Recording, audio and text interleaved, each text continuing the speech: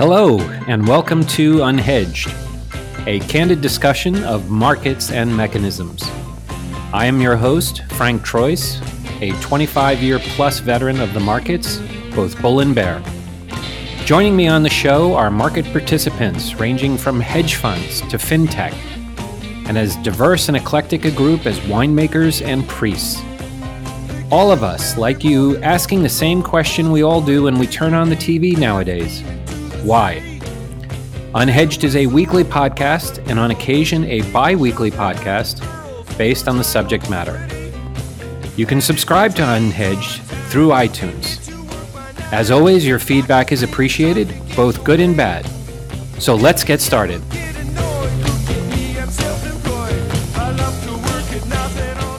Today's broadcast is brought to you today by Oracle. Oracle helps customers develop roadmaps, migrate to the cloud, and take advantage of emerging technologies from any point. These include new cloud deployments, on-prem environments, and hybrid implementations. Oracle's approach makes it easy for companies to get started in the cloud and even easier to expand as business grows. For more information, go to sohocap.com/unhedged, and we can provide free cloud credits to our listeners. Hello and welcome back to Unhedged. This is Frank Troyce, and our guest this week is Daniel Strauss from Glassbridge in New York City. And we're continuing a far-ranging discussion regarding distribution, productization, bespoke solutions. And Daniel, offline during the break, you were expressing a concern that potentially the conversation might be going slightly negative or have a dour outlook on things. But the question I would pose back to you is, isn't at the end of the day, this change rather temporary? It sounds like big picture that platforms and firms such as yours are now in a position to reach a whole other level of investors that might have been before just not cost efficient for you to do, and even from a regulatory standpoint, not worth the effort to reach out to. Now you can. And at the end of the day, for the end consumer, which is the investor or Johnny Sixpack, isn't it beneficial that they actually have the ability to evaluate and choose strategies that firms such as yours are providing now? Well, I hope so. And hopefully they realize it.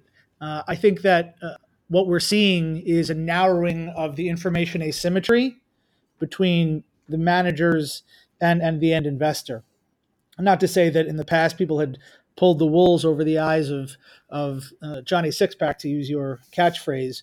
But the reality here is that, as you can see by the flow of capital into various investment products, the disintermediation and the demand for transparency, knowing where their money is going, and competing with a market that seems just to go up and up, you're absolutely right that is taking place. Hopefully it's temporary, but I don't think that the demand by investors for that transparency, that true alpha, good investments is going anywhere anytime soon. And where do you see alpha actually being generated? We had on our podcast our mutual friend Robert Picard, and part of that discussion was discerning between massive platforms and infrastructure like Renaissance out on Long Island, where just from a technology standpoint, it's amazing that any arbitrage could exist, just given the significance of what they're able to achieve out there. And on the other end of the spectrum, you have investors like Carl Icahn, where alpha is being generated for the most part by just sheer force of personality.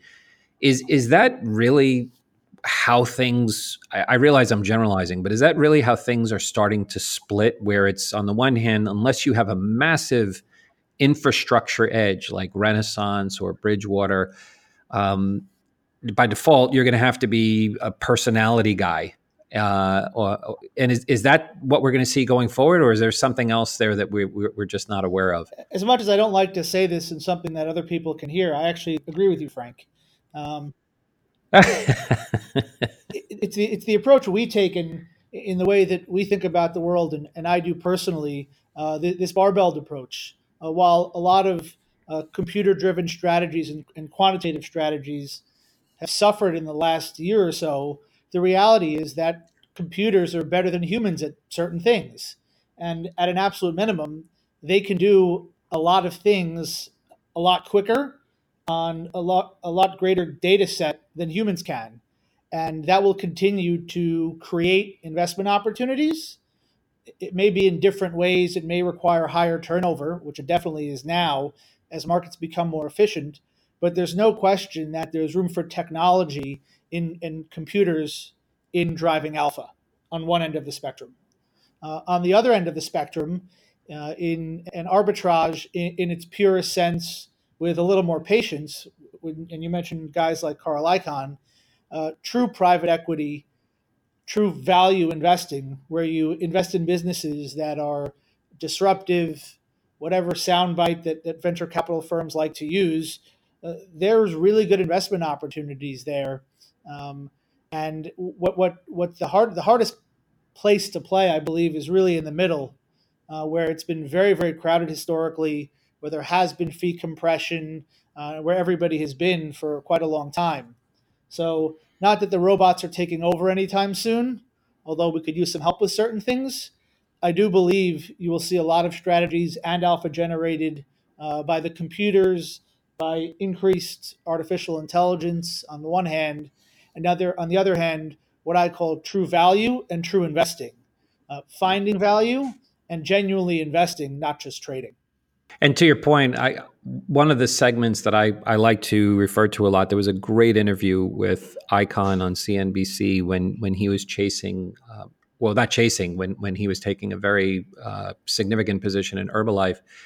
And he made reference to one of his main assets as a firm is the fact that he's technically permanent capital. So, he's not in a position where he's got to be really sweating it quarter to quarter in terms of, okay, what are my LPs going to be thinking about? And what was most impressive about that, I thought, was when he took the position in Apple, where, here's a company that we all hold in high esteem, but even Tim Cook had to pay attention to Carl Icahn, recognizing that Icahn could just sit there and wait. He can play the long game.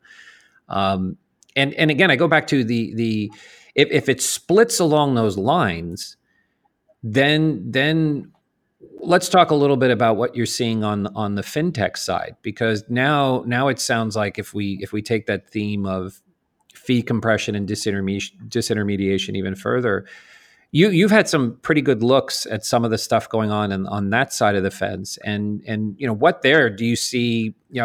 A lot of folks talk about this only being the second inning of fintech. I mean, what do you see now as the next 3 to 5 years of fintech? So that's a very good question. But I want to go back to one thing you started to mention when you spoke, which is this notion of permanent capital and the way Ackman presented himself. That's really focus on alignment of interests, which is another thing that's come front and center as investors become smarter, want more information, and demand that transparency and alignment. Permanent capital is obviously great as an investor because it allows you to think and act in a very rational and patient way. But that alignment of interest is also something that's very important to investors. Uh, Back to your question on fintech, whether it's the second inning or the third inning or the fourth inning, I don't know that I'm in any position to give an opinion on that. All I can say is there are some really great businesses out there. Um, and valuations sometimes force me to scratch my head, but there are a lot of really good companies, a couple that we've invested in and are looking at now, that do what I believe the iPad did, which is fulfill a need people didn't even know that they had. There's also opportunities for businesses that, whether it's B2B or B2C companies, and I've met with a lot of really great founders recently that aren't going to slow down. And these serial entrepreneurs have no problem finding money to back them. So to some extent, that hurts the hungry founder who's trying to scrounge to bootstrap their business. But there's a heck of a lot of good businesses out there, and a lot of opportunities for fintech businesses to globalize and get all over the place. Daniel, what I'm going to play devil's advocate with you on that, and without mentioning names, we can talk about one company that you and I are very close to. And again, I don't want to mention the company, but it's now a unicorn several times over. And what's interesting about that company is that their Chinese competition has actually come here to the States. Their Chinese competition is literally 2-3 blocks away from their offices, the American company's offices in California. And again, I want to play devil's advocate with you, where high concept, you look at the company's model and you say, yes, it's great. You've got a great brand name. But the hard question is they have this incredible valuation, but honestly, the underlying economics don't support that valuation. So there's a lot of analogies to the dot-com era. And two things stood out to me. And again, I think you know who I'm referring to. One is the Chinese competitor is actually managing a business. They're taking the long view. They're taking the permanent capital view that we need to make a profit on this. At the same time, the American firm, who's unprofitable, has an incredible valuation. They're now boxed in where their investors are saying to them, you need to IPO as quickly as possible.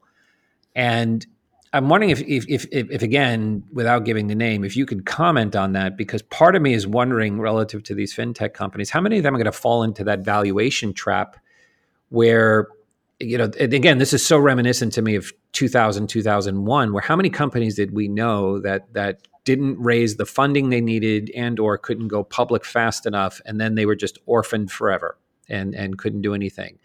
Care to elaborate on that? So I'm agreeing with you twice in one day. This is definitely a record here. We can end the interview exactly. now. Quit while we're ahead.